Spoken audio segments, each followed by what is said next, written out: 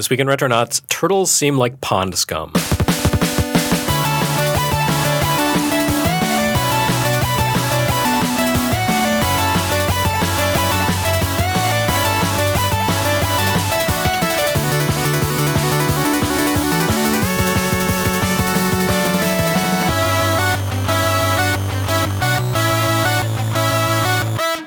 Hi, everyone, and welcome to the latest episode of Retronauts. I'm your host, Jeremy Parrish, and with me this week to talk about all things British, well, very, very specific things British, there's that dude, as usual. It's me, Bob Mackey, senior editor at usgamer.net. And also joining us from usgamer.net for a trifecta, a quorum, if you will, 3 out of 5. Hello there, I'm Jaz Rignall, and I'm editor-at-large at US Gamer. Hi, Jaz. Thanks for joining us. Great to be here. We have called Jaz in for a very specific reason, and that specific reason is because we're still clearing out the Kickstarter request backlog, and our good friend Michael Lee – actually, I don't know Michael Lee. I've never met him, but he's a good friend because he supported us on Kickstarter, and he has requested that we talk about the history of Rare, including their pre-Nintendo days. And I can talk about some Nintendo Rare stuff. Oh, yeah, me too. But I was not there for the pre-Nintendo days because that mostly happened far across the ocean in the UK. But Jaz was over in the UK during those days and probably reviewed some of Ultimate Play the Game and Rare's pre-Nintendo stuff. Certainly did. I started off as a wee whippersnapper playing some of the very, very early Rare games when, in fact, they were called Ultimate Play the Game. Actually, Jaz, wee whippersnapper sounds like an early Rare game. Like a platformer. I think that was the sequel to School Days. I see. But, yeah, they started off as they're always a very kind of mysterious company, and they kind of burst onto the scenes unsuspectedly in 1983. Rumor has it, and I think this is fairly accurate information, that the Stampers, Tim and Chris, were actually video game designers and worked on Konami's Gyrus, I believe. But they decided to go solo, seeing the sort of the early 80s microcomputer boom of the UK. And so they created a game called Jetpack on the ZX Spectrum. And that really was quite the revelation. So you mentioned something about Gyrus. Can you talk a little more about their involvement with that? What exactly did they do? I don't know that much about the early arcade games sort of development. But, you know, rumor has it that they worked as ACG Computing, and that they basically had some sort of involvement in some Konami games, and it's not very well documented. So not importing them, but in actually developing the original games. Yeah, actually developing the original games. And I did not realize that. That's where their kind of expertise came from, because if you look... 2 minutes into the podcast and already knowledge bombs are just dropping. I need to shield my eyes. And basically, the thing with Jetpack is it was way ahead of the game. I mean, this 1983 was a period where a lot of games were sort of marketed as, you know, programmed in 100% machine code, because some games were still programmed in BASIC. Mm-hmm. And, you know, along came Jetpack, which was it was a single screen shooter. You controlled the eponymous Jetman, and you flew around the screen picking up pieces of a rocket that you would assemble, and then once the rocket was assembled, you could jump inside and fly to the next level. Kind of reminiscent a little bit of a sort of a combination of Defender and Joust. Yeah, I can see that. But what made it so incredible was the fact that, you know, graphically it was way ahead of the competition. The Stampers had a really, really good understanding of how to kind of get the best out of the ZX Spectrum's quite limited graphical capabilities. It could only display 2 colors per 8x8 square, I think it was, or 16x16 square.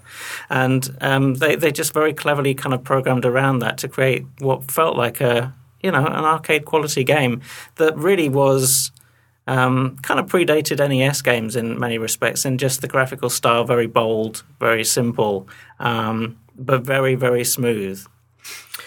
Yeah, I mean, if you compare the work that they were doing for the Spectrum in 1982, 83 when they first started, it really felt different from anything you were seeing on other consoles at the time, like ColecoVision or Atari 2600, where it tended to be like blockier stick figure type creations. Their style was always more cartoonish and very detailed, despite the limited attributes available for the limited palette available for the Spectrum. I assume when the remake came out, which is now retro, I guess, that Americans didn't know it was another game before. It felt like a nostalgia piece for people that grew up with Jetpack, that XBLA remake. Yeah, I actually never saw that. So it was like 2005 probably, or 2006. Was it that long ago? Yeah, it was a long time ago. Yeah, I remember playing it. I might have reviewed it. I can't even remember.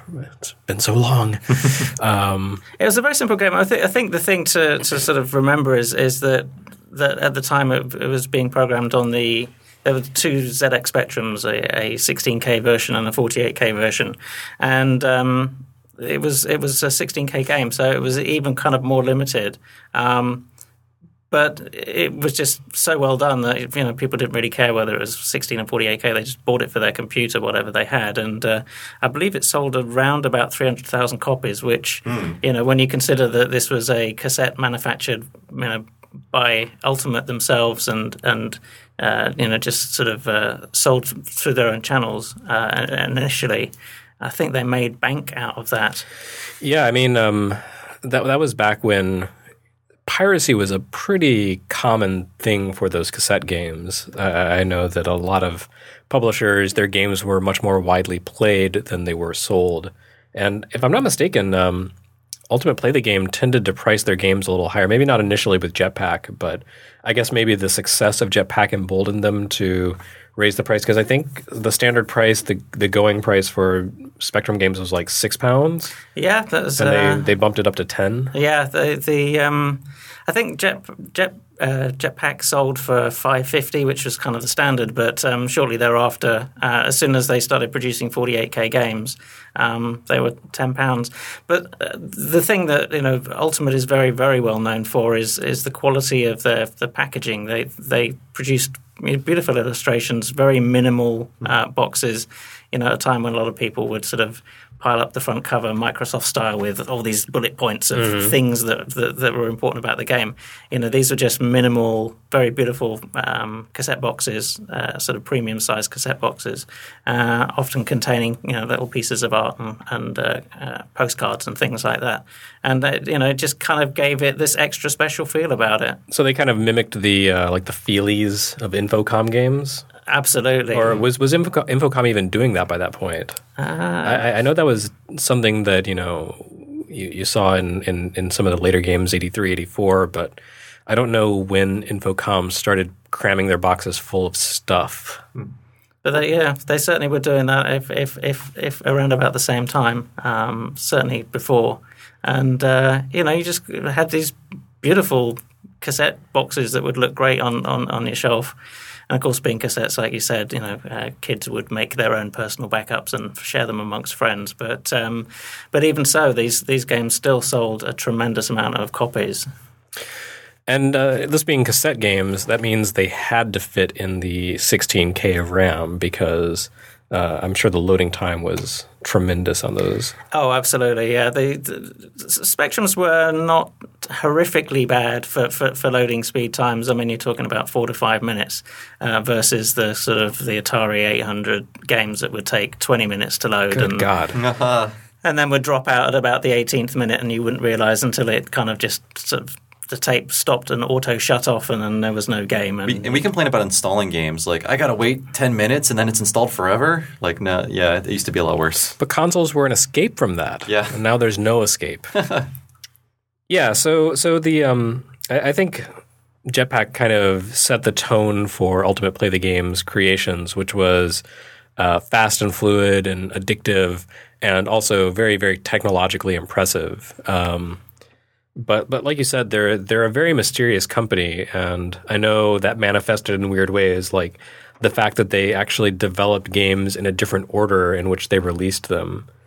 That seems to be kind of a famous story around Nightlore and Saberwolf. Yeah, they were a very, very, very smart company. And, after Jetpack, they produced 3 other 16K games, which was a sort of an arcade game where you flew around a screen spraying DDT on ever-growing plants, and there's an overhead scrolling kind of racing game called Trans Am, and a sort of a funny little game called Cookie involving picking up ingredients and things, sort of an odd, well, not kind of like Burger Time without the platform. All of those were received very well, not quite as successful as Jetpack. But then they moved on to Lunar Jetman, which was the first 48K game. And basically it kind of expanded on Jetpack and included the same kind of concepts of assembling a rocket. But you'd actually drive around in a craft and you could get in and out of this like little buggy. And again, just a brilliant piece of programming, very, very smooth, very arcade-like, continued to sort of build up this sort of mythic level of sort of anticipation for the next game. And that was Attic Attack, which was a sort of I guess a platform arcade adventure, a very sort of very prototypical Metroidvania type game, perhaps. Kind of Manic Miner, not Manic Miner, but Jet Set Willy-ish. Yeah. The same kind of setup. Sort of, viewed from overhead, but kind of felt like a platform game. Single screen, or rather flick screen, as they were called back then. Mm-hmm. Big map to wander around. That really set the scene for their next really big game, which was Saberwolf. But at that point, apparently, if legend is correct, they had the game Nightlaw already in the bag, which was the very first isometric 3D game, mm-hmm. and using filmation technology, as they called it. And that was another sort of a flick screen adventure. And they looked at the game and realized that it was so far ahead of everything else that they could actually sit on it. And so they instead produced Saberwolf, which was another sort of overhead viewed arcade adventure, big map where you wandered around the forest and had to pick up things and beat monsters and find the exit. And that sold just ridiculous. I think it sold about 500,000 copies, was incredibly popular. And then, of course, Saberwolf was released in 84.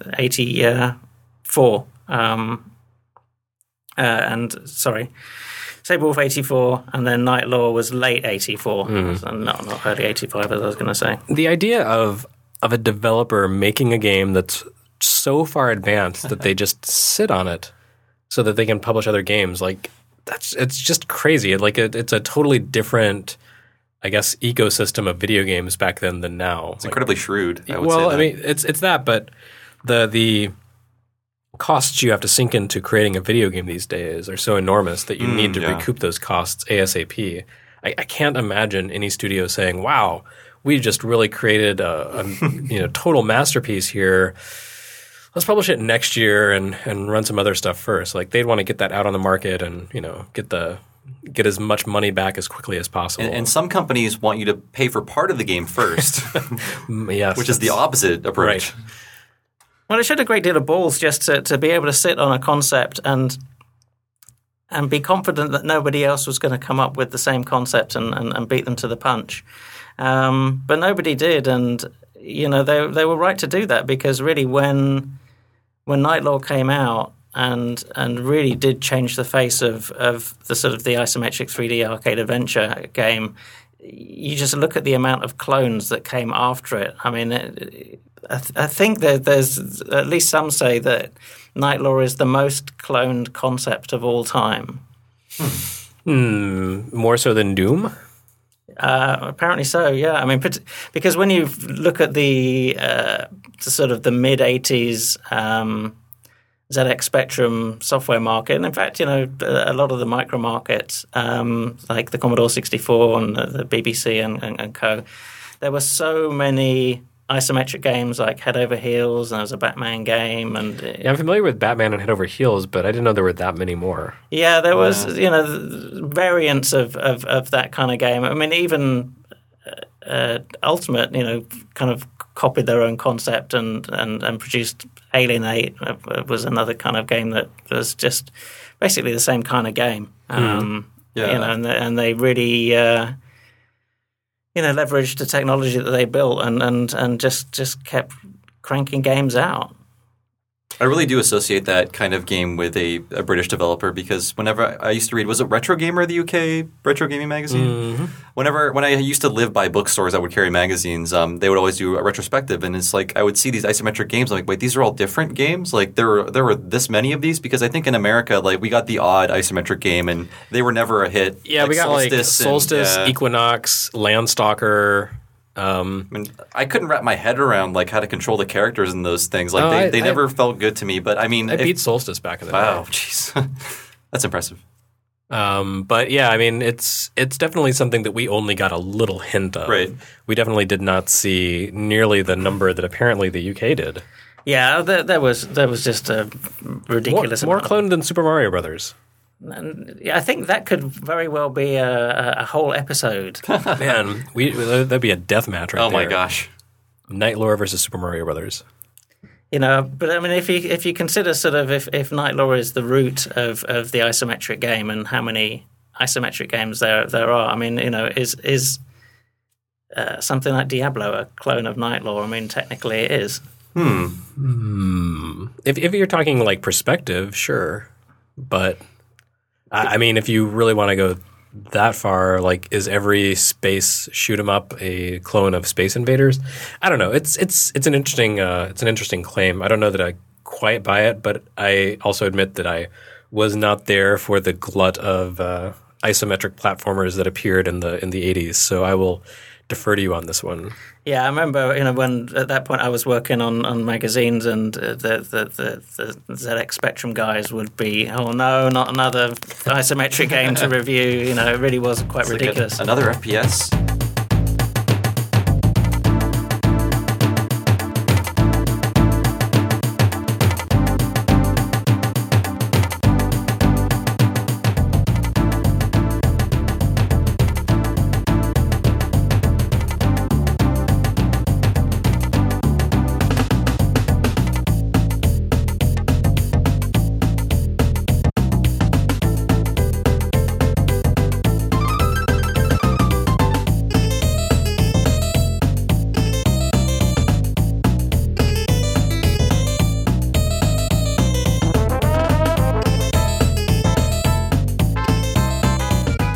Yeah, so I guess that's probably about as much as we can say about Ultimate Play the Game. Like they made a few really significant games, but I guess more of us would have had to have been there to really be able to gush about, oh, remember that one part in Night Lore? Remember that one room with the puzzle? I'm afraid that I don't have that experience. But, like you said, if isometric games are sort of the progeny of Night Lore, then think about all the Infinity Engine games and something like Boktai, Lunar Nights, like Kojimo's doing that. I think you can make a case for that game being very influential. But yeah, I think if I did some reading on the company from a few different sources in the course of putting together this episode, and apparently Rare kind of pulled a double whammy. They like really, really shrewdly sort of reinvented themselves. I guess, their success was enough that the much larger U.S. Gold started sniffing around and was like, hey, we'd like to buy your stuff. And they said, okay. So if I'm not mistaken, Rare actually began as a spin-off of Ultimate Play the Game, like a label under which they were developing software to publish for Ultimate Play the Game, so that when U.S. Gold took over the company, they were buying basically the properties and maybe the tech, but not the talent, not the people. Like they were all kind of shuttled off into Rare. So it's kind of like well, you haven't seen Mad Men, but when they sell the ad agency, but all the talent goes to another agency. It's kind of flim-flamming them, getting their cake and eating it too. Maybe they realized Ultimate Play the Game was too much of a mouthful. It's like Rare is one syllable. It's clean. We got it. I mean, they could have just truncated it to Ultimate. Yeah. We are Ultimate Games. I that don't sounds know pretty good. a clumsier game developer name than Ultimate Play the Game. Maybe Infogrames? No, TNN. Think of Needs of Notice for Human Being. That would be it. What did they develop? Umihara Kawase. Okay, got it. Yeah, that's worse. Maybe it sounds better in Japanese. No, that's their actual name. It's TNN, Think of Needs of Notice for Human Being. Or the Nashville Network. But yeah, Rare were very clever. I mean, they basically offloaded these, very big name games, and US Gold got to release a bunch of compilations, and then they could use the Ultimate Play the Game name for their own games, and they released a few games, but they were just terrible, shovelware basically with the Ultimate name on it, and remarkable how quickly it just vanished off the face of the earth basically, and most people just thought that Ultimate had gone out of business and were gone forever, and that was it, and nobody, and I was working in the industry at this time, and we just weren't aware of it.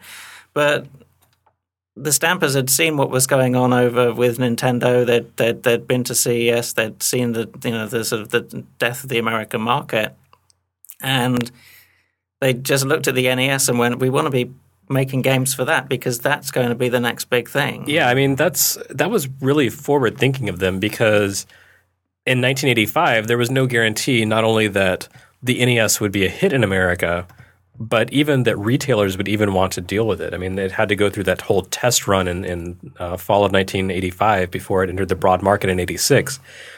And the fact that the Stampers were looking at a Japanese console making its entrance into the United States, that's a very wide-ranging international outlook that was, I think, much more difficult to do back then, just because the world was, bigger. It wasn't as interconnected with networking and the internet. So you really have to give them credit for that. But the story of how they got their Nintendo contract and became developers is pretty impressive. And I think it says a lot about not only their forward-thinking ability, but just their raw talent, which is that they basically reverse-engineered NES games and figured out how the hardware worked without documentation. They just, picked it apart on their own and came to Nintendo and said, check out what we can do. And Nintendo was like, yeah, okay, cool. Why don't you make some games? I think the first NES game that they published was actually for Nintendo. It was the Nintendo published downhill racing game Slalom. So I believe the arcade version was first. Was that an arcade game? Yeah, actually, the arcade in my mall had the stand-up slalom game, and it had the ski poles and everything. Oh, okay. That's how I remember that game. Yeah. I did not know that was an arcade conversion. Yeah, the dates I have that as 86 and NES as 87, but this could be incorrect. But I know it was an arcade game. No, I believe that's kind of was kind of them going back to their arcade, sort of. They obviously had some sort of connections with Japan because they'd worked with Konami before. Yeah, knowing that they had worked with Konami solves a big part of the whole puzzle here. The fact that they had those connections and roots, that makes a lot more sense, because otherwise, just as a standalone title, it's how did they know? But how did they know that the NES was going to be this runaway hit? But I think by that point, Konami was already a third-party publisher for NES, so maybe they had friends at the company who were like, "Hey guys, check this out! This is the big thing over here. It's exploding. It's millions and millions of units sold. It's the biggest thing ever." Well, also one of the people that I worked with at Newsfield Publications, I worked on Zap64 magazine, the Commodore magazine, and he worked on Crash, the ZX Spectrum magazine. He actually got the chance to visit Rare at that point, and he was actually seeing the slalom game, and he'd seen, I think it was RC Pro-Am, and had taken some pictures of it, just some of the graphics that they were developing, and they were using very early kind of 3D sort of motion type capture, sort of a rotoscoping effect, which kind of became a real hallmark of some of those early Rare games. And he was saying that they were working on some kind of an arcade game, although he couldn't tell what it was. But actually, it turned out that it was the NES. He just didn't realize they just had these very big boxes that they'd sort of built that had this technology in them, and they kind of looked like arcade machines. And I guess they were producing some arcade machines for Nintendo, but mostly they were producing cartridge games. Yeah, I don't know, and maybe I should know this, but I don't know what the first ever Western-developed NES game release was. But if it wasn't Rare's Wizards and Warriors, published by Acclaim, then that was one of the absolute first, because I think that was 1987. And, the NES didn't show up in the broad American market until early to mid 1986. So it took a while for, the licensors to come in, and initially Acclaim and LJN and the other American publishers who jumped in early were subcontracting their games to like Atlas and other Tosei, I guess, other Japanese companies that already had kind of this background with the NES or the Famicom. But I definitely think the first Western developed games I played on NES were all by Rare. It was, Slalom, RC Pro-Am, and Wizards and Warriors, which was, if I'm not mistaken, and someone I'm sure will write in to correct me on this, the first Western developed and published game on NES. Like up until that point, it was all very based in Japan. So that's a pretty significant milestone. And even if they weren't the first, they were right up there at the very beginning. Mm-hmm. And if I remember it, Wizards and Warriors was very similar to an Ultimate game called Underworld, which is a platform game. You jump in around a castle, avoiding things. Same kind of game, basically. Same kind of technology. So it makes me wonder if they just leveraged some of their expertise for that. It wouldn't surprise me. I mean, it makes sense to jump into a new system, new technology, a new market by kind of drawing on what had been a success in the past and what you knew how to do. That series kind of took its own direction and became kind of Metroidvania-ish before abruptly disappearing after a sort of disappointing Game Boy sequel. Yeah, that's right. It's gone. And now there was another franchise this past decade called Wizards and Warriors that had nothing whatsoever to do with Rare's game. But yeah, that was one that I picked up in part because the box art was so interesting. Like it was very colorful. It had a lot of purples and golds in it, but it was this sort of it looks not like quite a Boris Vallejo style. It was much more ethereal than that. But looks like a D&D module box or something. Yeah, like, it's going to have like stuff in it. It just for looked D&D. different than everything else on the shelf, and it seemed interesting. So I picked it up, and it's an odd game, but pretty okay. I like it. Yeah.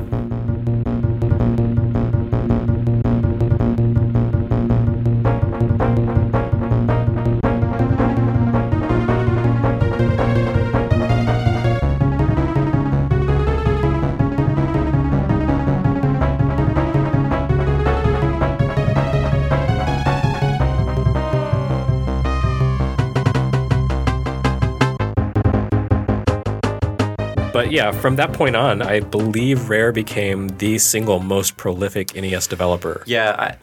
Maybe Tosei would be out there, but they don't really get credit for everything. Whereas Rare would, they would always have a credit show up on the title screen. Not to exaggerate, but I'm looking at the list of games they developed. It's like 40 online. games or something. It's roughly like 5% of the NES's American library. I would say that's not even an exaggeration. It might be like 6% for all I know. The quality of Rare's game was kind of all over the place. It was, they would make the super high quality stuff like, Wizards and Warriors or RC Pro-Am, Cobra Triangle, but then they would also do like these licensed board games or quiz show games.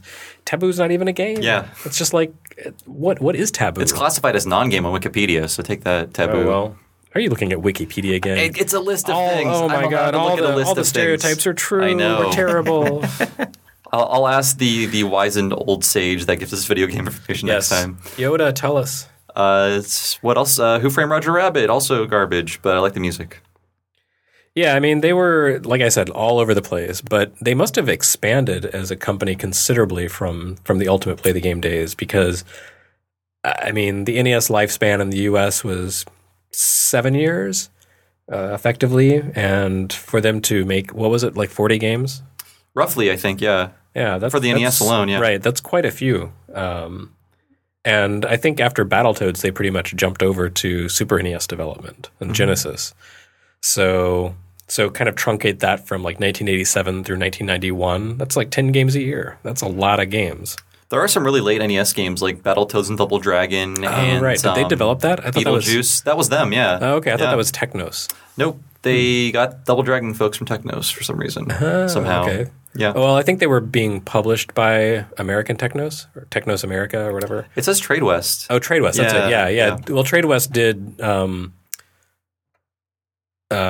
Dragon and Battletoads, so they were all kind of under the same roof. Right. So I guess they just were like, okay, yeah, you have the rights to these. It was kind of like Crazy Otto became Miss Pac-Man. I don't know. And then Trade West fought Data East in the Great Video Game War.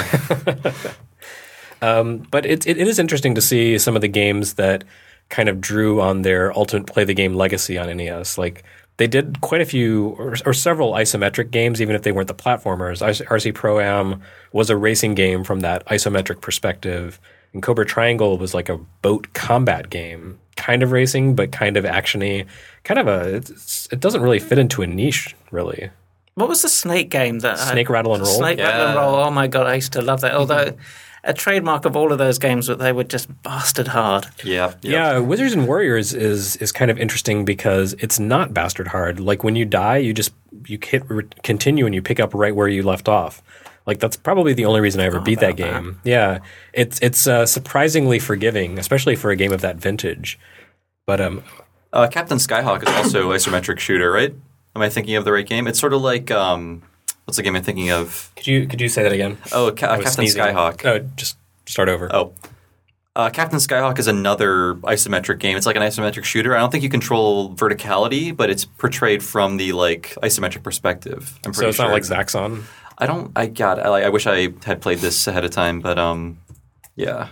I never played that. I always got that kind of muddled in my brain with Air Fortress, which I realized was a totally different kind of game. But when I saw them on the shelf, for some reason, I just assumed Air Fortress, Captain Skyhawk, same thing. So I don't actually know what Captain Skyhawk is like. It's somewhat good. I'm not gonna say it's bad. I can't commit to anything right now. It's been way too long. But sorry, folks. Yeah. So they were responsible for a lot of the game show video games like Jeopardy, Anticipation, Wheel of Fortune. None of which have a particularly good reputation. Mm-hmm. I feel like they kind of occupied the same niche in a way as Way Forward does today. Not that Way Forward pushes the bounds of technology, but Way Forward has its passion projects that it really puts a lot of heart into, and then it has the sort of like contract work that pays the bills and keeps the lights on. I think there was a lot of that going on with Rare at the time. Yeah. And I mentioned in the Roger Rabbit mention that it has good music, and that's one thing. Even the bad Rare games have good music because of like people like David Wise. Like they come from that tradition of the kind of things we associate more with chiptunes these days, but their music did not really sound like NES music, like Japanese composed NES music. It really felt like that like plunky, like Tetris block flipping like Commodore music or whatever, I was going to say, I mean, that's the British heritage there, really. Commodore 64 was a real hotbed of competitive musicians trying to outdo one another throughout the sort of the mid-'80s. And I think you just had by the sort of the mid to late 80s, you had such great expertise in the UK that could really push the SID chip in the Commodore 64, to its absolute limits. And you just saw that sort of transition to the NES, and you got these sort of very Western-sounding soundtracks that often had, sort of guitars and little tiny snippets of samples that made them, sound pretty incredible for compared to what else was out at the time. Yeah, like the Beetlejuice soundtrack. Like, who wanted a Beetlejuice game in 1991? Nobody. It wasn't very good. I have the soundtrack in my head just because, like, those songs are really good. I listen to them outside of the game because the game is bad. So, Jaz, did you play a lot of Rare's NES-era games? Given that the NES wasn't really that big a deal in the UK. Yeah, we saw most of the sort of the core NES games were released. The Battletoads, Snake, Rattle and Roll, RC Pro-Ams. Those were all released. I think anybody that got the rights to those in the UK kind of realized what they had. Oh, it's a Rare game. Oh, that's Ultimate Play the Game, and by that time we'd begun to figure out sort of what had been going on over at Rare, and in fact, they were one of the quietest, most publicity shy development companies of the era. No, they still are. They've always been that way. Perhaps of all time, indeed. And they were incredibly secretive, and they just didn't give a toss about the fact that they were by far the most prolific and successful British developer. They didn't really care about making any kind of noise about that. They were just happy to be who they were. And you just began to see little things on sort of games that were great. Oh, look, it says Rare there. That's them. Holy crap. And I think, at that point there was almost a little bit of a rush to sort of unearth these golden Rare games and release them across Europe before the Super Nintendo came along and sort of destroy the market. Was there like a sense of, I don't know, betrayal in the fact that there was this company that was basically like the leading Spectrum developer all of a sudden jumped ship over to NES and focused primarily on the American market? It's funny. I think in a way, I mean, it's going to sound super fanboyish, but getting the chance to sort of play Rare games again, we were so happy that to sort of rediscover the Rare as what were ultimate play the game. That but it was just like, holy crap, these guys are still around. This is just the best thing, and so there was no kind of thought about like what the hell happened to them. That started to sort of the question started to be asked probably sort of by the mid-90s, just like, hang on a sec, what did happen between kind of probably 1986, 87 when they sold the rights to US Gold to about kind of 1989 when we started seeing games from Rare coming out. And, people just started putting two and two together and realizing, oh, they just left the British industry and went to Japan and America very, very cleverly 2 years before most of the smart money started to figure out that the British microcomputer market was dying, that the Atari ST and the Amiga computers were not really going to be anywhere near as big as the ZX Spectrum and the Commodore 64 were. Yeah, it does seem obvious in retrospect, but at the time, I realized the 8-bit console market was not. It really didn't exist that much in the UK. It was just kind of this thing that was there, but was really sort of in the background. So it took some perspicacity to kind of make that jump. Yeah, I mean, incredibly smart business people and just amazing vision to be able to look at the marketplace. And, when you think about the time when they did make this move, they were in the process of selling 500,000 copies of things like Night Law, and they just turned their back on it and just said, we think that the smart money is going to move over to Japan. That's where, you're going to see a lot of great opportunity. And they just disappeared off the face of the planet, basically.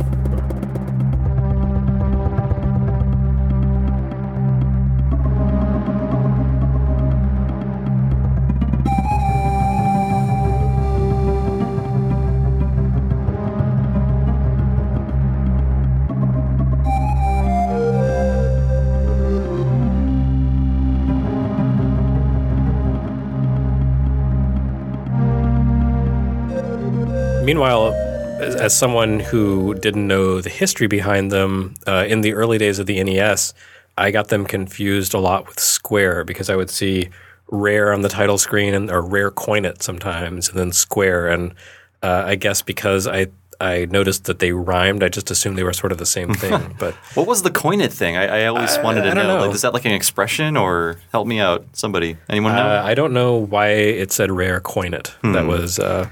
They did have a couple of different sort of company names that they worked under. There was the Ashby de la Zouche Computer Graphics, I think it was, something like that. That's something that they used in their early days.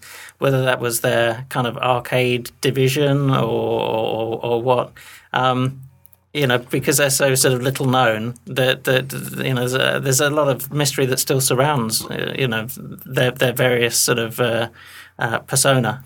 Yeah, I was wondering because I do remember Rare coin it being on the title screen of Slalom, which started out, as Bob said, as an arcade game. So maybe coin it was a reference to the fact that game started as an arcade title, and that was like their arcade conversion division or something. I don't know, but I think also because like the first Square game I ever played was Rad Racer, which kind of had the same sort of general vibe, I feel, as a lot of Rare games that I played at the time. Yeah, in terms of like it being a technical showpiece. Yeah, like Slalom, Rad Racer. And, Rad Racer was actually programmed by Nasir Gebeli, who is, I want to say Iranian? I probably got that wrong. He's from somewhere in the Middle East, and I can't remember exactly where. But so, it wasn't like, even though it was a Square game, it wasn't, to some degree, it wasn't like as Japanese as most Square games were. He had a big influence on the look and feel of that game. And also, I think 3D World Runner was published by Acclaim, who did a lot of Rare games. So there was, in my brain, and probably nowhere else in the world, there was this sort of conflation between Rare and Square. But that's just kind of one of those odd little side notes of the early days when I didn't know anything about video games. I think they meant to confuse you because I'm sure you'll get to this, but I don't mean to steal your thunder, but like they really limboed under Nintendo's regulations, or maybe Nintendo raised the bar for them, like, come on guys, come under, like only so many games can be published per year. But they were just they were developers, contractor, right? Yeah. Right. So that didn't apply to them. I mean, that was on Acclaim. Technicality, I guess. Right. Yeah. Like Acclaim could publish 5 Rare games a year, but Rare could make as many games for as many publishers as it wanted. So far as I know, the annual release limitation was on publishers, not developers. So I don't think Nintendo really cared who made games, as long as they were kind of controlling and limiting the quantities. But definitely the sort of high point of Rare on NES was Battletoads, which was Nintendo hyped that up heavily, even though it was published by a third party. Like that was kind of their, I guess, the NES's big technical showcase, right as the Genesis was starting to hit, for sure. And just a little bit before the Super NES arrived. So that was kind of their like, don't change the system sort of argument. You don't have to go to Genesis. Look at this crazy game. It's even got amphibians. You love Ninja Turtles, right? Well, here's some amphibians, and they've got big fists. It was very in your face, like Sega style. Like this guy's named Pimple, and this is Zitz, and that's Rash, and they're gonna like fight some dominatrix, and they have giant fists and weapons, and they have super cartoony, exaggerated like attacks and things. Like it was really like a kind of like a Sega move to me. Yeah, but that game was just technically amazing. Mm-hmm. I guess I feel like maybe the fact that Rare got into the NES business through reverse engineering the hardware and software, rather than doing it the more traditional way and just like working with APIs or whatever documentation was given to more traditional developers for the system. I feel like that kind of gave them a closer relationship to the hardware. Like they had a better understanding of it and could push the hardware in ways that other studios couldn't. Yeah. Maybe I'm just making that up, but it seems to follow. That first boss fight where it's like you're throwing things at the boss, you are the boss. It's like an incredibly creative idea, but like technically speaking, it was also amazing. And even the infamous speeder bike stage was like a technical marvel, like parallax scrolling. It was like super fast. It's just like I can definitely see what you're saying. I have a lot of nits to pick with Battletoads in a design sense, but like on just a pure technical front, it is fantastic.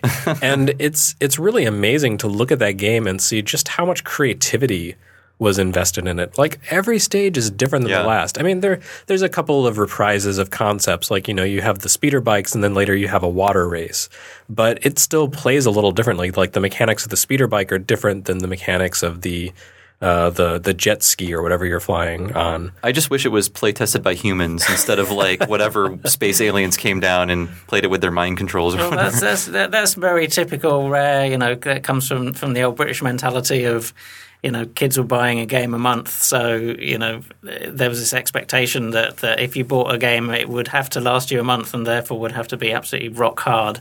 Otherwise, you'd finish it in a few days and then feel bitterly disappointed and wouldn't want to play anything again, or wouldn't be able to play anything again until you got your next game the following month.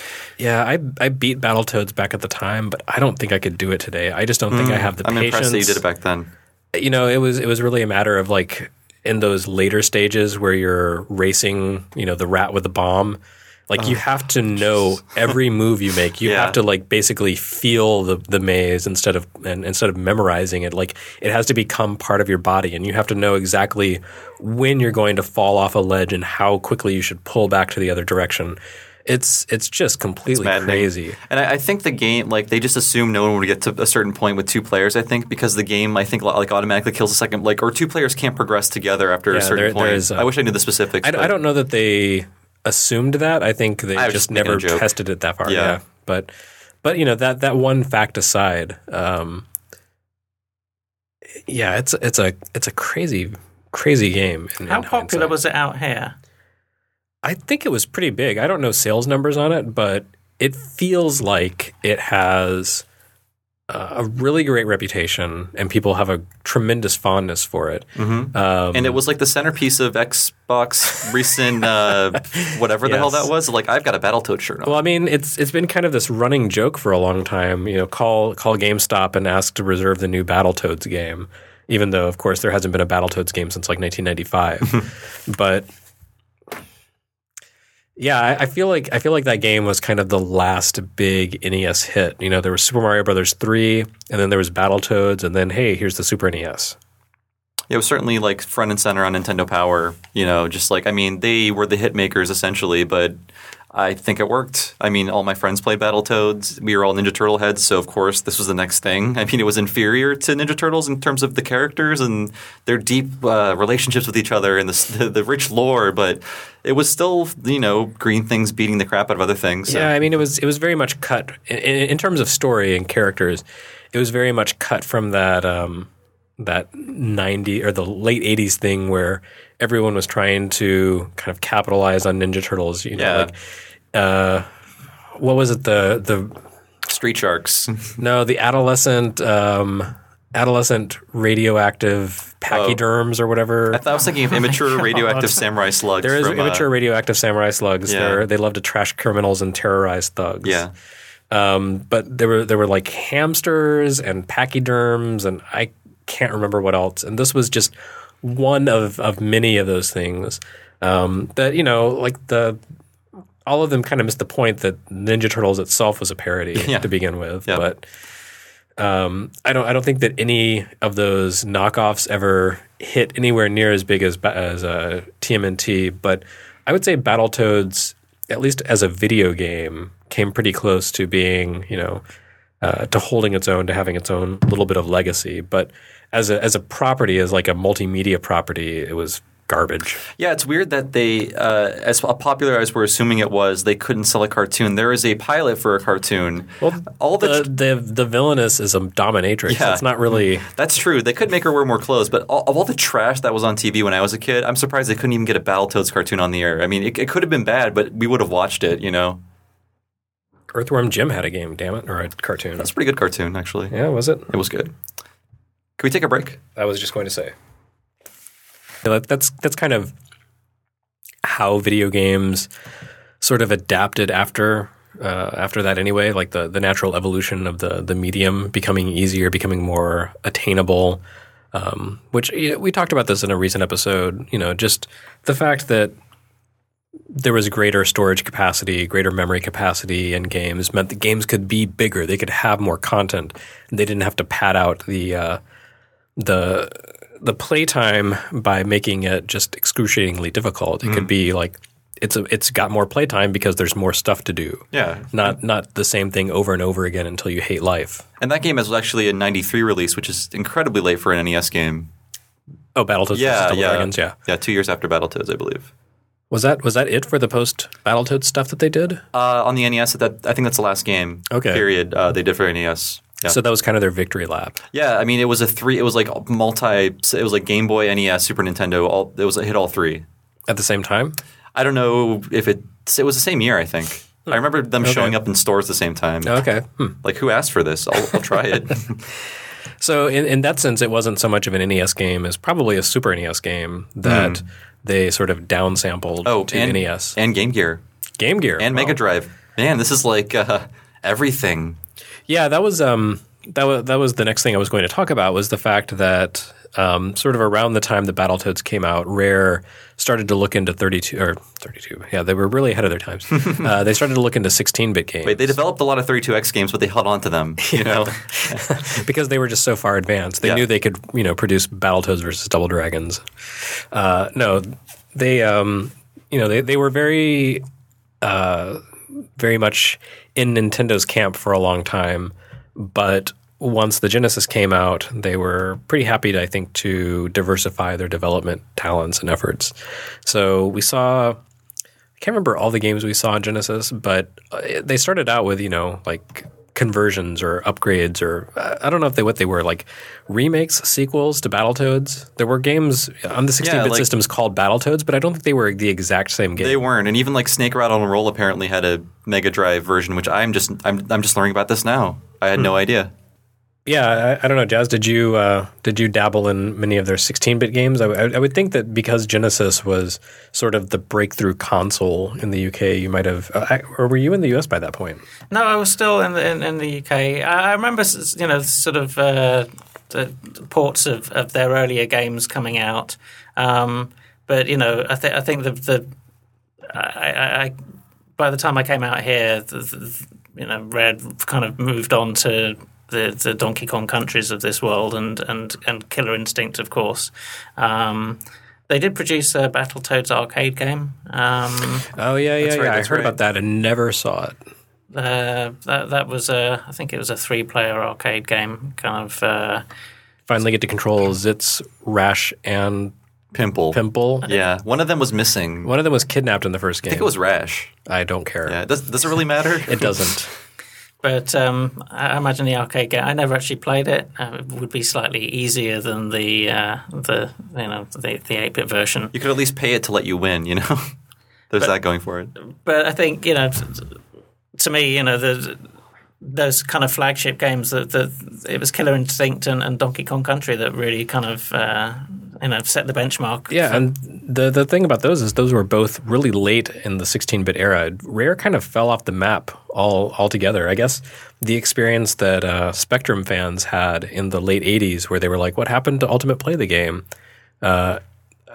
Speaking as someone who was really impressed by Rare's games on the NES, I kind of wondered, like, what happened to those guys? They just kind of went away. Did they break up? Like, did the company dissolve? No, I think they were just, like, hidden somewhere in Twycross. Is that how you pronounce the name of the town? Yeah, Twycross. Twycross, okay.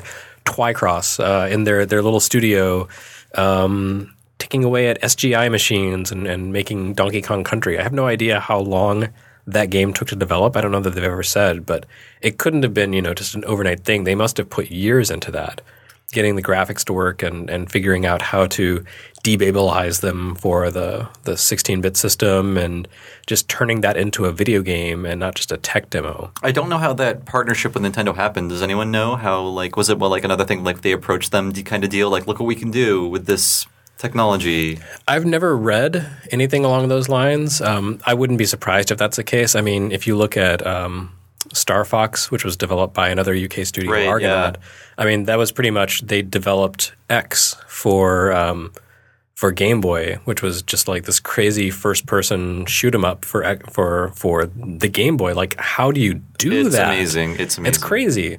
And I think in the process, they were also developing the FX chip or co-developing it. But in any case, they, whatever happened there, I don't know the exact timeline, and I'm sure Dylan Cuthbert could tell us if he were here, but he's not. That sort of, got them in good with Nintendo to make Star Fox. And I have to imagine, and this is, all speculation, but I have to imagine that Donkey Kong Country happened because Rare said, check out what we can do. And, it was this completely new technological approach to making video games. It was something no one had ever done. I think the closest you'd ever really seen was, the occasional claymation game, like Clay Fighter. Yeah, that's true. Where they would, digitize and rotoscope clay. And it was kind of the same concept of making a game that looked technologically advanced, even though in terms of what was actually running on the Super NES, it wasn't any more advanced. Like, it wasn't a super advanced chip like the FX chip or anything like that. It wasn't. I don't think it even had a DSP chip. I think it was just a Super NES cart. But all the technological shenanigans were done in advance. They were done on the development side to make the graphics, really maximize the capacity of the Super NES. It's like if you ordered a steak and someone just cut you out a really nice picture of a steak and gave it to you on a plate. Like, look what we did. It's not even that. I don't even know. It's hard how to make articulate. A metaphor for it. Yeah, I was trying to think of a way to do it. So yeah, I mean, basically, Donkey Kong Country looks like a game that is running in 3D, like on the Super NES. That, of course, that's a total fake out. It's not. It's just a sprite-based game like any other. But what they did was, instead of drawing the bitmaps by hand, they rendered them on a computer in 3D, and then took those images, the outputted images, and turned those into sprites. So there was 3D modeling happening.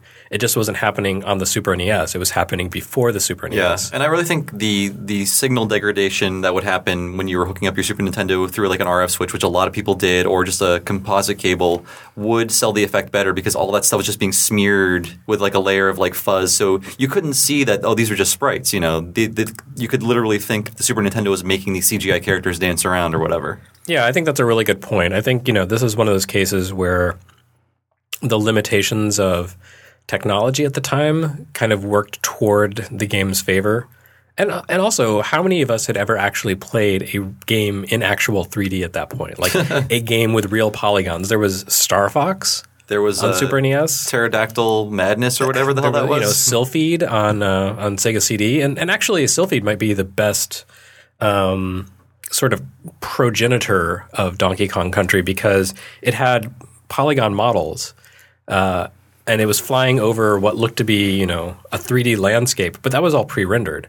That was rendered in advance as 3D, and then you had the polygons flying over top of it. So it was basically, just the next generation version of those old arcade games where you had like a belt of a road scrolling and you were controlling a little car and a stick. It was basically the same thing, but done with technology to make it look more convincing. I don't know what the date on Sylphid was though. Maybe it came after Donkey Kong Country. I don't know that one off the top of my head, but it was probably around the same time. But it was again, just kind of like visual shenanigans to create a platformer that looked like it belonged on the 32X, if not the Saturn or PlayStation. The Sega CD Sylphid, right? That was 93. Yeah. Okay. Yeah, prior to DKC. Okay. Yeah, I mean, I think that was a large part of what Nintendo wanted to do at that point was to push the Super Nintendo as far as it could go. It was staring at the PlayStation sort of, in the face at that point. PlayStation had just been released. And I think it wouldn't surprise me if Nintendo actually had some sort of directive to Rare to produce something that really that did feel next generation. It could be. I mean, it could be that they looked at what Rare had done in the 8-bit era and said, can you do that for us? Can you make something that has the impact of Battletoads on Super NES? And, maybe that's what happened instead of Rare coming to them and saying, hey, check out this tech demo. Or maybe it was one of those cases where Nintendo was like, oh, God, we really need something to really give us the edge over Genesis. Sega's eating our lunch. This is terrible. And Rare came in and said, hey, look, check out this tech demo. And they said, please take Donkey Kong and remake him. I don't think it was an accident that this was a Donkey Kong game because Donkey Kong was Nintendo's first hit. And I think this was kind of, meant to be relaunching Donkey Kong, relaunching Nintendo in a way. This was the game that really finally gave the Super NES a leg up over the Genesis in the West. Because up until then, it had been a very close call. Even with Street Fighter II exclusivity, with the Nintendo frittered away with bloodless Mortal Kombat. It was a close race, and Donkey Kong gave them the edge that they needed those past 3 years. Yeah, and I just can't stop thinking of everything that Donkey Kong inspired. Like everyone was doing that after Donkey Kong, especially. I mean, Nintendo. I don't know who to trust about this, but the pressure to make Yoshi's Island a pre-rendered game, and then we see some possibly evidence of that in the intro cutscenes, which I'm like, oh my god, I'm so glad the game doesn't look like that.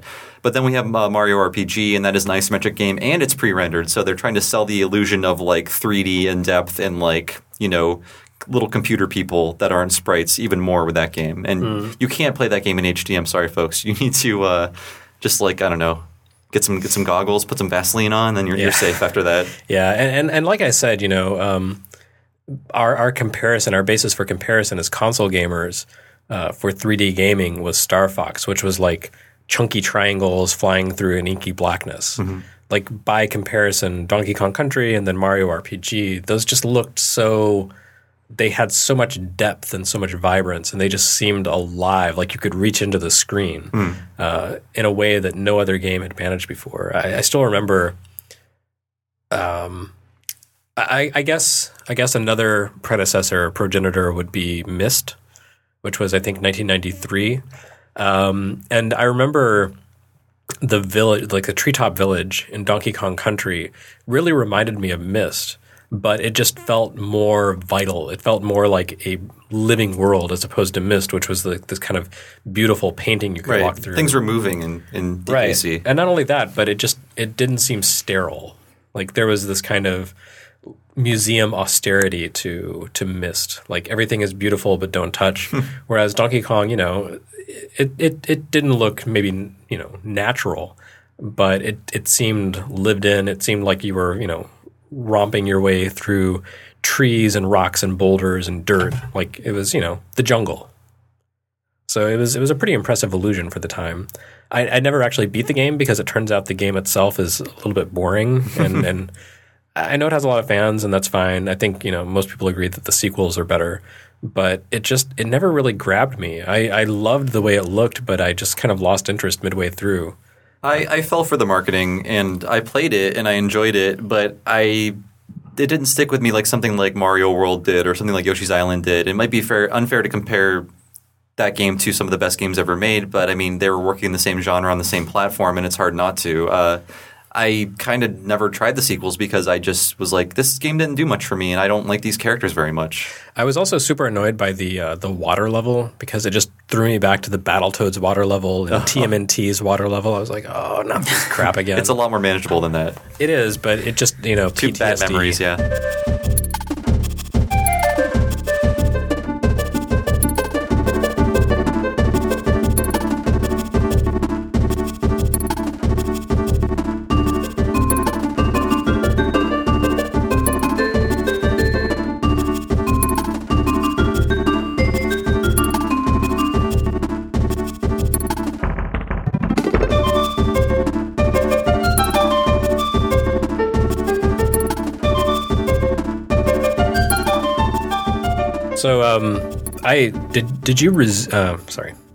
So, did you review DKC at the time, Jazz? No, I'd at that point I'd just left the UK and I was out here. I was working at Virgin. Okay, so you'd changed sides at that point. I was indeed. I was working on things like Jungle Book and Lion King and Aladdin. So DKC was your competition. Yeah, we did. Looked at that really, to see what Rare were actually, up to. And I think, at that point, it was just they'd set the bar so high that, most companies didn't even have the technology to be able to compete with what they were doing. It's as Jeremy said, these levels just looked absolutely incredible. It looked 3D.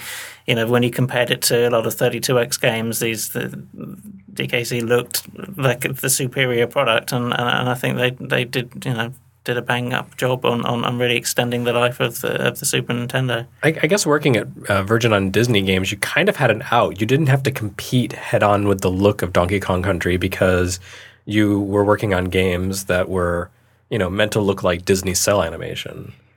So like it would have been inappropriate to have that 3D modeling look, I think. Yeah, absolutely. I mean, what we were doing really was just trying to sort of get an understanding of their level design and that kind of thing. And, And I think you said it, Donkey Kong Country. It's a nice game, but it's not a classic, rare game. I think you can almost feel sort of all the effort was put into making sure that it looked a certain way, and that even certain design elements and screen layouts were done to make the most of the graphics as opposed to make the most of the gameplay. Mm-hmm. Not to linger too long, but it's always annoyed me how they kept those designs when they just feel so rooted in the limitations of character modeling in 1993. Like, they've made changes, and I've even asked Tanabe, the guy who was on Jungle Freeze or Tropical Freeze, like, have you considered changing Donkey Kong? He's like, oh, we have. It's like, I really can't tell. It's like you made him less menacing looking and less, like, dead-eyed, but I just don't like how those characters look anymore. I prefer, like, the 2D Donkey Kong. I don't like how he looks. It looks like a relic from the 90s to me. Yeah, a little bit. Yeah, so I guess Donkey Kong Country was kind of the natural lead-in to Rare's final 16-bit game, which was Killer Instinct. Did that start as an arcade game? I believe it did. Yeah. Yeah, because they're like, we're bringing the combat home, and combat had a K in it, I guess. Yeah, and that was another one that looked really... No, I can't even say that. Like, I always thought Killer Instinct was kind of ugly looking. Like, I hated the character designs. Yeah, even reading... sorry. Oh, even reading Image Comics in that era, I was like, breasts don't look like that. I must object, sir. It wasn't even that. It was just all the characters. Yeah. I guess it's nice for old school fans that they brought Saberwolf back. Oh man! But wait, this is like isn't there like a skeleton, a werewolf, and a dinosaur in this game? I think so. As fighting characters. Yep. I'm not up on my Killer Instinct lore. I'm sorry. Yeah, I'm not that up on it either. I mean, I just remember the game coming out and it just feeling like sort of a bit of a poor man's Mortal Kombat, basically. I mean, it was a midway game, and obviously, there was probably some sort of cross-pollination of design. But they were going for that, they've just dated very much now, that sort of, video graphic style, sort of hyper-realistic, and it these days looks just horribly pixelated and ugly. Yeah, I mean, it's totally fair to make a comparison to Mortal Kombat, because Mortal Kombat digitized film of human actors. Killer Instinct just digitized pre-rendered output of 3D models. So it's kind of the same technology, just used to present something slightly different. And I know, like, Nintendo really tried to sell us on the combo concept, but I remember reading about the game and just thinking, like, this doesn't make any sense. Why do I have to memorize this long string of buttons to press? Why can't I just, play it like Street Fighter 2, where I react to things and kind of go on the spur of the moment? So it just never appealed to me in terms of a concept for a fighting game, and paired with the really kind of gross visuals, just that series never did anything for me. But I guess it was pretty popular. It seems to have sold pretty well. It shipped with Killer Cuts, I believe, which was the soundtrack album. That would explain it. All those hip Euro beats pounding in your ears. Better than Shaq Fu. Yeah, it was. I think part of the issue was just that they'd sort of pre-rendered all of these graphics, and the way that the game worked was, literally you'd be putting in these combos to make the animation work. So you were sort of essentially driving the animation as opposed to playing a fighting game. And I did not like it at all at the time. I think that's like all high level fighting games. It's just like reading frames of animation. It's like not actually having fun. Just like, okay, now he's on frame 3 of the kick. Now we launch into this. But they made that essential, I think. As part of the game. And in a different way, not so much in like a respond to what's happening way, but like predetermine what's happening. Yeah, that's the whole combo breaker thing. Like, someone's just sitting there dialing in a combo, and you have to figure out where you can sort of assert yourself. I think Dead or Alive did that a lot better with like reversals and that sort of thing. Like, that was much more of a reactive kind of video game.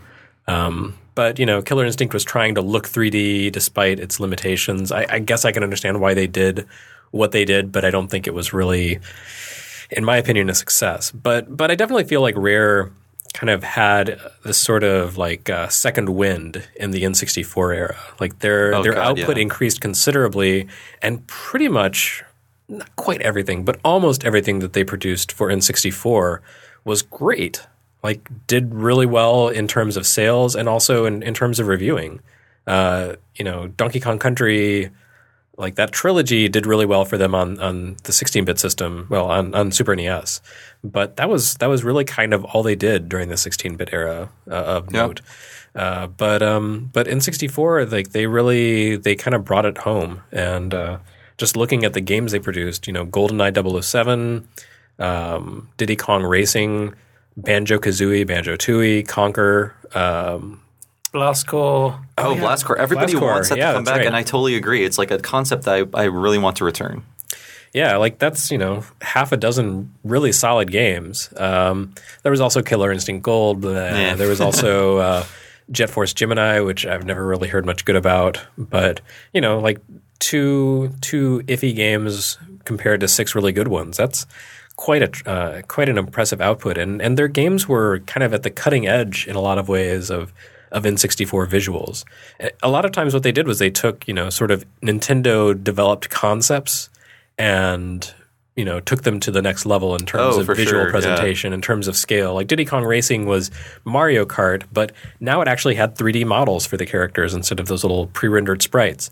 And you didn't just have a racing car, you had a boat, you had an airplane. It really outdid Mario. I mean, I don't like the characters again, but I feel like Diddy Kong Racing is a better game than Mario Kart 64 just because of the versatility, how many different ways you can approach tracks, the adventure mode, all that stuff. It really made Nintendo's offering look kind of like weak in comparison. Yep. Oh, and I forgot to mention Perfect Dark, which was probably the graphical high watermark for the system. Maybe if you had the RAM card, I think. Well, yeah. I mean, that was kind of a given. Yeah.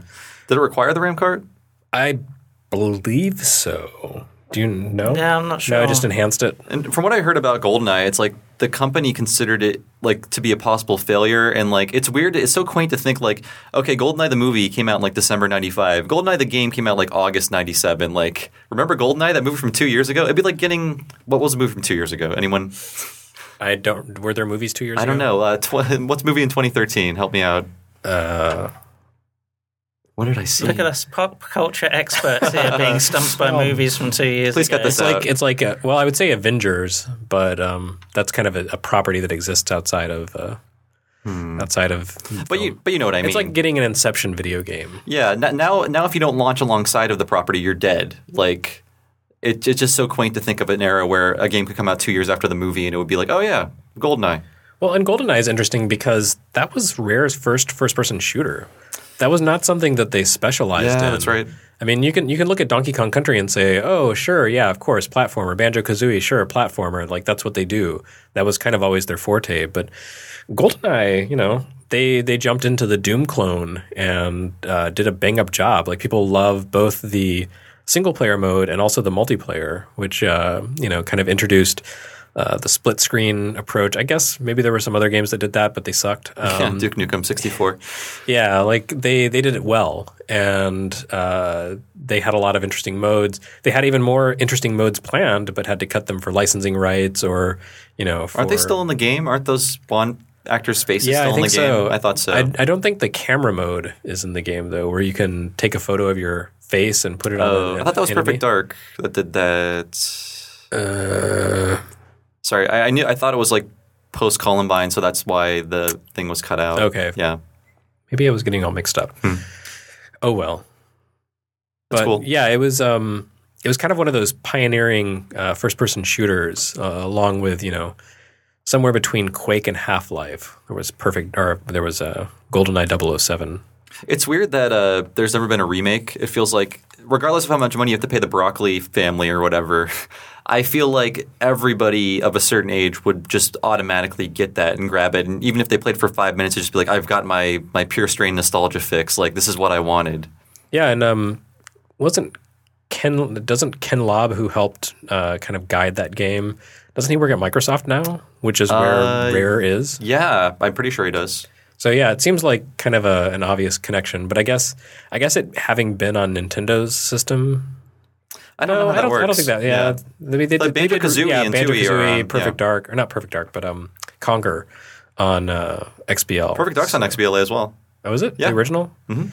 Well, how about that? I did not. Anything can happen with money. But Perfect Dark also kind of pioneered some of the control concepts that became standardized with Halo. Like that was an early take on that. I didn't know that. Not quite refined enough to really set the stage and become the standard, but definitely a precursor of what Bungie did. So kind of a big deal. And actually, when you look at it, during the N64 era, Nintendo basically had like 2 big games per year. And most years, one of their big games was a Rare game. Like 97 was GoldenEye.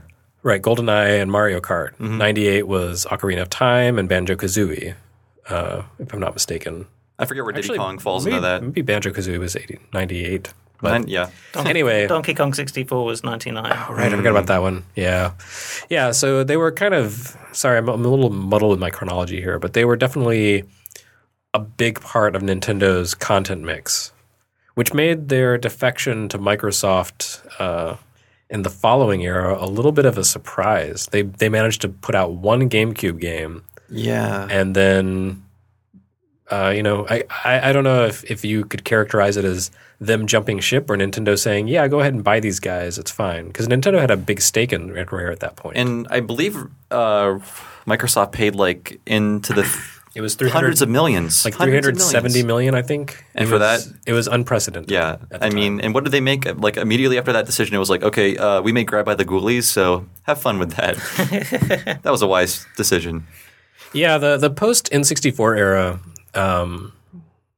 hasn't really been good to Rare. I want to know what happened. Is it like a loss of leadership? Did something happen within the company? There any Stampers insiders? left in 2007. So the company's founders departed as very, very rich men in 2007. I bet, yeah.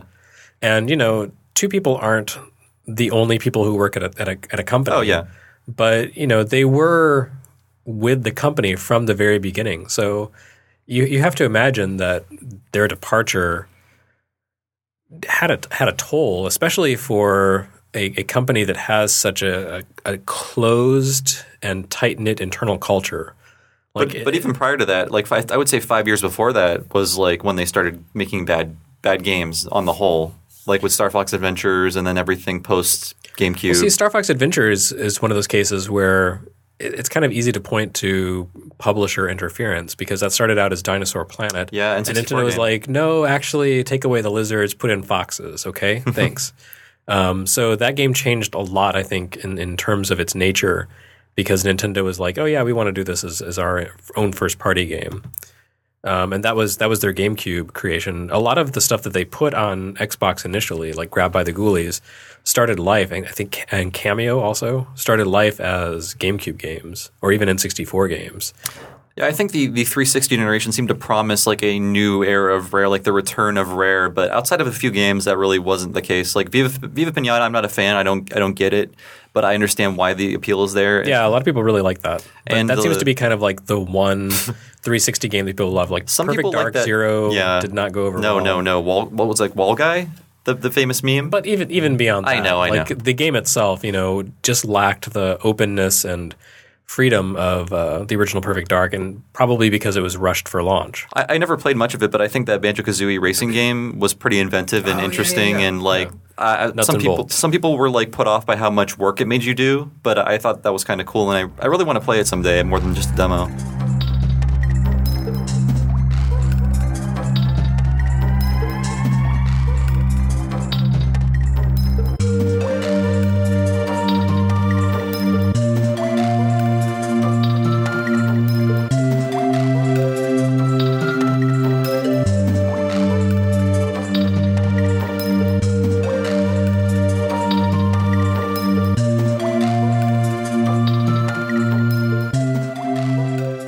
Yeah, even in the post Nintendo era, once they went over to Microsoft, Rare was still they kind of did their own thing. Like they were making games for Xbox 360 and Xbox, but they were also making GBA and DS games.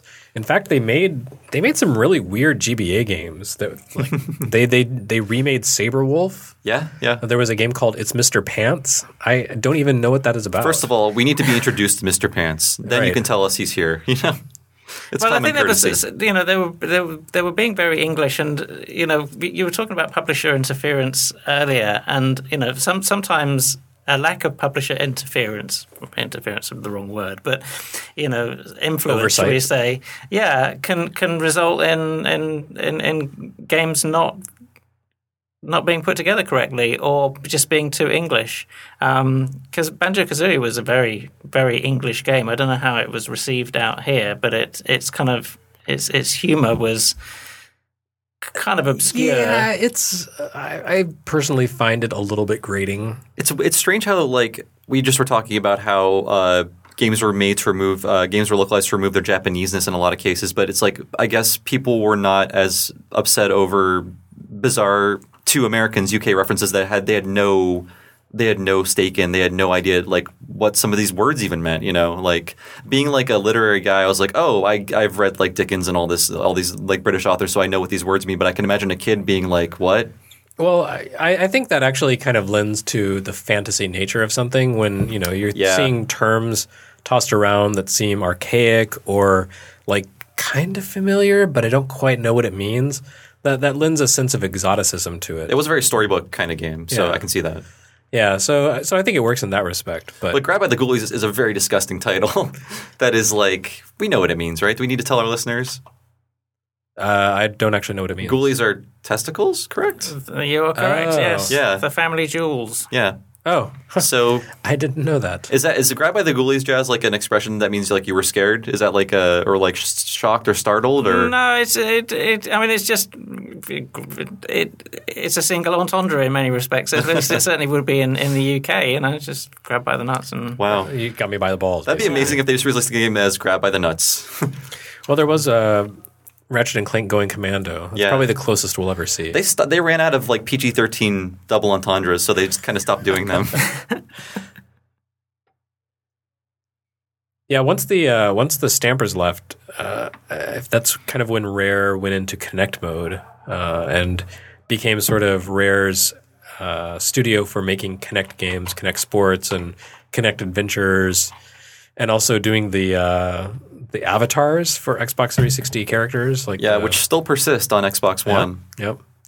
But yeah, the company really, it just seems like I don't really know what's going on over there. I mean, that's always been the case, but when they're producing great games, it's no problem. Oh, well, they've been quiet, but here's a bunch of great games, so that's fine. But they're quiet and not much is really happening. But I guess in talking about Rare over the past hour and change, we've kind of touched on the fact that they seem to go silent periodically. They went quiet after the Ultimate Play the Game days and then resurfaced on NES. Then they kind of went quiet in Super NES days and resurfaced with Donkey Kong Country. So maybe this is just one of those lulls where they're sort of regrouping and they're going to emerge from their great slumber and wow us all again. Well, one wonders if they were working on a bunch of Kinect games, and since Microsoft seems to have just walked away from that, washing its hands, whether or not there's had to be a big internal shift in resources and that's games. also possible. I'm kind of on Jazz's side with this because I feel like we talked about how they took risks in the past and they paid off. Well, maybe Kinect was the one risk that didn't pay off. Maybe it paid off initially, but now maybe there was some grand idea for a Kinect game that actually would work and would be innovative and would not just be mini games or whatever, but maybe we'll just never see it now. So maybe that's what was in the works. And over and above that, there has been a lot of talk, a lot of rumors, a lot of insider reports about how over the past decade, Rare's internal culture has been very divided. Maybe even longer than the past decade. But just the fact that there's the teams that are cool working on the cool stuff and then the teams that aren't cool not working on the cool stuff. So, they have basically I think several different buildings and everyone is sequestered in their own building. So within the culture even, there's a lot of secrecy. One house may not know what the other is doing. It doesn't seem like necessarily the ideal approach to creating a sense of unity, but what do I know? If you want to hear about the culture of Rare in its heyday, or rather its N64 heyday, I recommend you go online. The director of Conker's Bad Fur Day is doing a Let's Play or has done a Let's Play. I don't know if it's finished or not, but he tells you all about like what it was like working at Rare, what like certain characters are based on certain personalities in the office, just like the everything about developing an N64 game for Rare in like the late 90s. It's really interesting. That is really cool. Yeah. I have to check that out. It's great. I mean, you do have to watch Conker's Bad Fur Day, but you know, it's worth it. It's not the worst thing in the world. Yeah, that's interesting. That's definitely worth checking out. So that kind of is the sum total of Rare from a something of an outsider's perspective. Any final thoughts? Just interesting to see what they're going to do next. You know, I mean, obviously, like you said, the company's in its quiet period at the moment.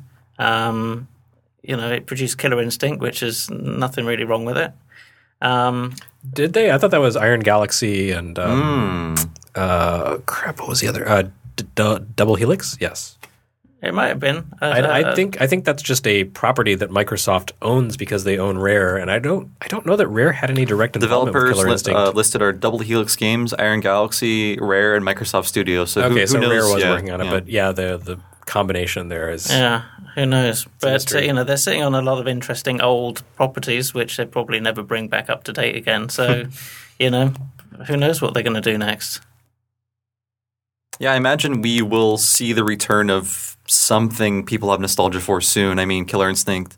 I don't know if Banjo and Kazooie are dead, or maybe it's time for Conker to come back. Like in this age that we need him so dearly. I think they kind of tried to bring Conker back, and I don't know that it really live and unloaded or reloaded or whatever. Oh, that's right. And then there was that press conference where it's like they had like a Conker cameo. Oh, and it's just he's in that world building game. I can't even remember its name. Project Spark or whatever. Yes. But the audience did not react at all. It was just like dead. Like a wet fart. Yeah. Yeah. So that's probably it for Conker. But you know, it is interesting because by all accounts, I haven't actually played the new version, but by all accounts, the new Killer Instinct is actually a really good fighting game, which is something I can't say for the old Killer Instinct. So, you know, there is something to be said for bringing back these old properties and kind of revisiting them with contemporary standards because, you know, if they can do that with Killer Instinct, which was not a good starting point, you know, maybe they could do that with Battletoads or something that has a little more vivacity behind it. Maybe we'll see a Banjo-Kazooie game that's an actual platformer again. Who knows? That'd be fun.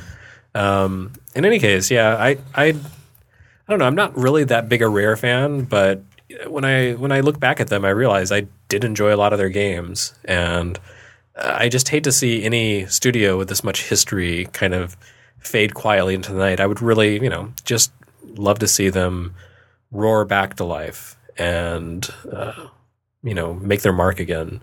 So here's fingers crossed. Maybe that Battletoads t-shirt tease at the Microsoft conference was leading up to something good. Maybe we will be calling GameStop to reserve the game, and not just as a joke, not just the Prince Albert in a can of video games. Anyway, that I guess wraps it up for this Rare episode. A little shorter than usual, but I feel like we covered the topic pretty effectively. Thanks in large part to Jaz being here to shore up our sad Yankee lack of knowledge. Thank you so much. At least Jaz. for the early years, you guys certainly know your stuff when it comes to the post-mid-90s. Well, that's us. Nintendo fans to the end, and everyone hates us for it. Yeah, sorry, guys. Anyway, so thanks, Jaz. Thanks, Bob. Thank you for listening. Those of you who are just enjoying the show, we appreciate it. Those of you who are enjoying the show a week early because you're supporting us on Patreon, we appreciate it even more. You're cool, and we love you. So you can, you know, find Retronauts on iTunes under the name Retronauts. You can find us on Twitter and Tumblr and Instagram and maybe not Instagram, but YouTube and Twitch as Retronauts at retronauts.com. You'll find stuff that we publish sometimes at US Gamer. As it happens, all of us work at US Gamer, so you can also find stuff that's not Retronauts that is by cool people who are on this podcast at usgamer.net.